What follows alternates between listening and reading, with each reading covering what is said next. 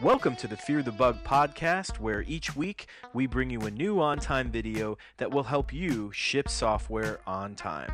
Who's working on what? It's the product's design. With AxleSoft. You're shipping software on time. Stressed out? Yo, everything will be fine. AxleSoft. Shipping software on time. Deadlines and This week we're going to spend a little time talking about an important area of on-time, which is the project tree.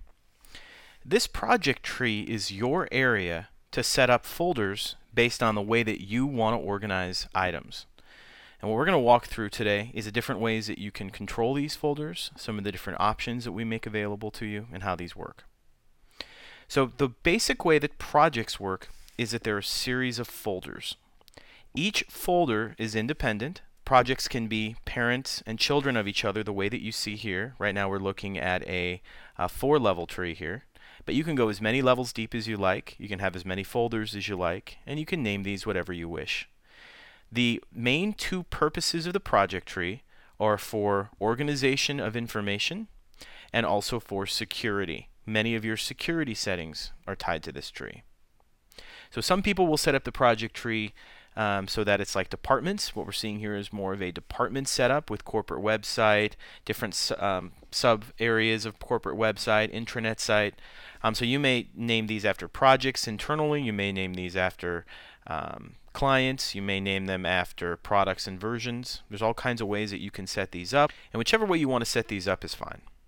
So let's first talk about the buttons up at the top of this project section here. So first of all, you can add a project. If I were to click this button, it'll bring me to a whole window, and we'll come back to this whole window in an edit. There's lots of functionality that you can set up for a project, lots of settings. Sometimes though, you just want to quickly lay out the skeleton for your tree, and for that you can use the Quick Add button. The Quick Add button will toss a new project, immediately create a new folder, and all you have to do is type the name of it.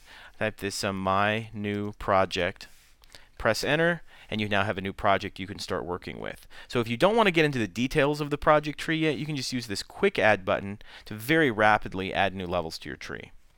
The third button is that you can edit projects. We'll be talking about edit in a few minutes. Deleting project, you can actually delete projects.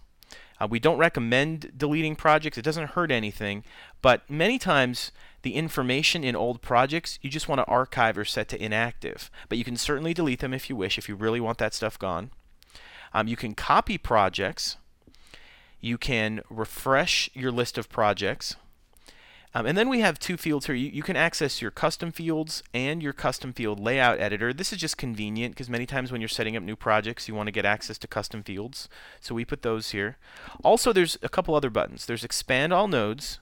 And depending on how wide your screen is here, you get a couple other options. You can also collapse all nodes. If I toggle between these, this can save you time if you got a lot of projects and you want to see everything, or just show me the top levels of everything, collapse everything.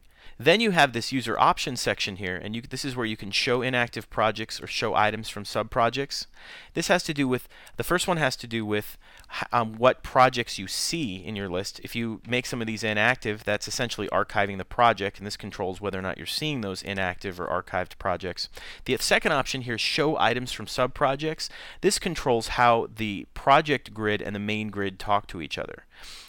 By default, we're seeing items from sub-projects, meaning if I click on the top level folder, I'm seeing everything in the main grid that is underneath in this folder and underneath it, where if I were to flip this off, I'm not going to see anything right now because there's actually in this database there's no information in the top level. Everything is underneath this level. Now when I click on folders, I am only seeing items in that particular folder. We're not talking about the branches at all. So these two quickly control how information looks and how these items behave. So first let's talk about adding and editing projects. Whether you're adding or editing a project, you're going to get a screen that looks like this. This is the project setup window. And I just want to quickly talk about what goes into a project. First thing in a project is where it is in the tree, what its name is, description, start date, due date. Then there's this project status, and this is important for that whole archiving aspect. If you've got a project that's older, you can set it to inactive, like I'm doing right now with the corporate website, and you'll see that the corporate website project is now gone. If I want to bring that back, I can come up to user options and say show inactive projects, and you'll see it's kind of grayed out. But this is how you can have projects that you can just flip off. They will not appear in your list. You get faster searches this way, but that information is still there if you need it. And at any point you can come in here and toggle that project status setting. Now on the left-hand side, we've got other options. We've got field template settings here, and I've got podcasts covering most of these other things. For field templates, this is where you control if an edit item on the project level, if that first edit is clicked on an item in this project for a defect, feature, task, and incident, how do you want that item to look? And we use field templates right here. This is where you tie a field template. So I might say for this level, use the defect field template on the corporate website level for a defect if that defect is edited by the first method, which is edit through project. That's what field templates are for. Workflows, all workflows in the system, and the workflows are processes. Those are all tied to projects right here. Tie a process to a project, either inherit that process or use a distinct process at this level down, and then this talks through how that workflow functions, and I walk through this in the workflow podcast. Escalation settings. This escalation settings has to do with escalation in OnTime. Escalations are really just a pick list, but you can tie different escalation levels to a project. And the customer portal settings, this one's key. This has to do with when a customer is in portal, setting up how things look for that customer. These customer portal settings are controlled by project through this interface here. Now there's also a couple more things on the project. If you click back on project info, you'll get these tabs.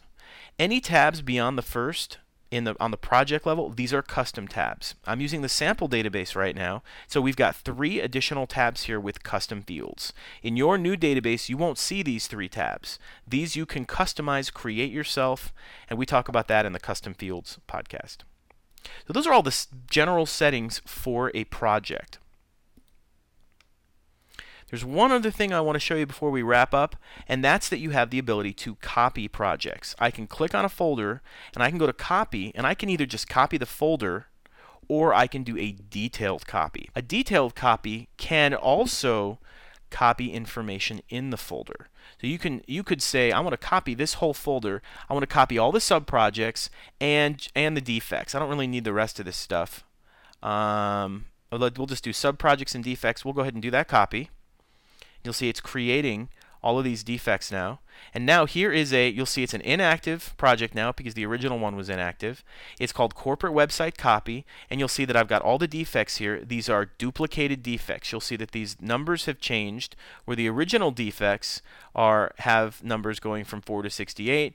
These ones in my new copy I created are going from 161 and up. Brand new defects in a different folder, and you'll see that there's no features, no tasks, no incidents in these copies because I only asked for defects. So detailed copy is a great time saver to be able to copy off any of these other sections. So this is very useful if you've got a list of tasks that you want done in every new project, or a list of attachments that you want created, maybe some templates to fill out. These are great things to have a folder with all of that template information, and you just copy that folder using a detailed copy anytime you want new information there. Real handy. So that's a look at using projects in OnTime.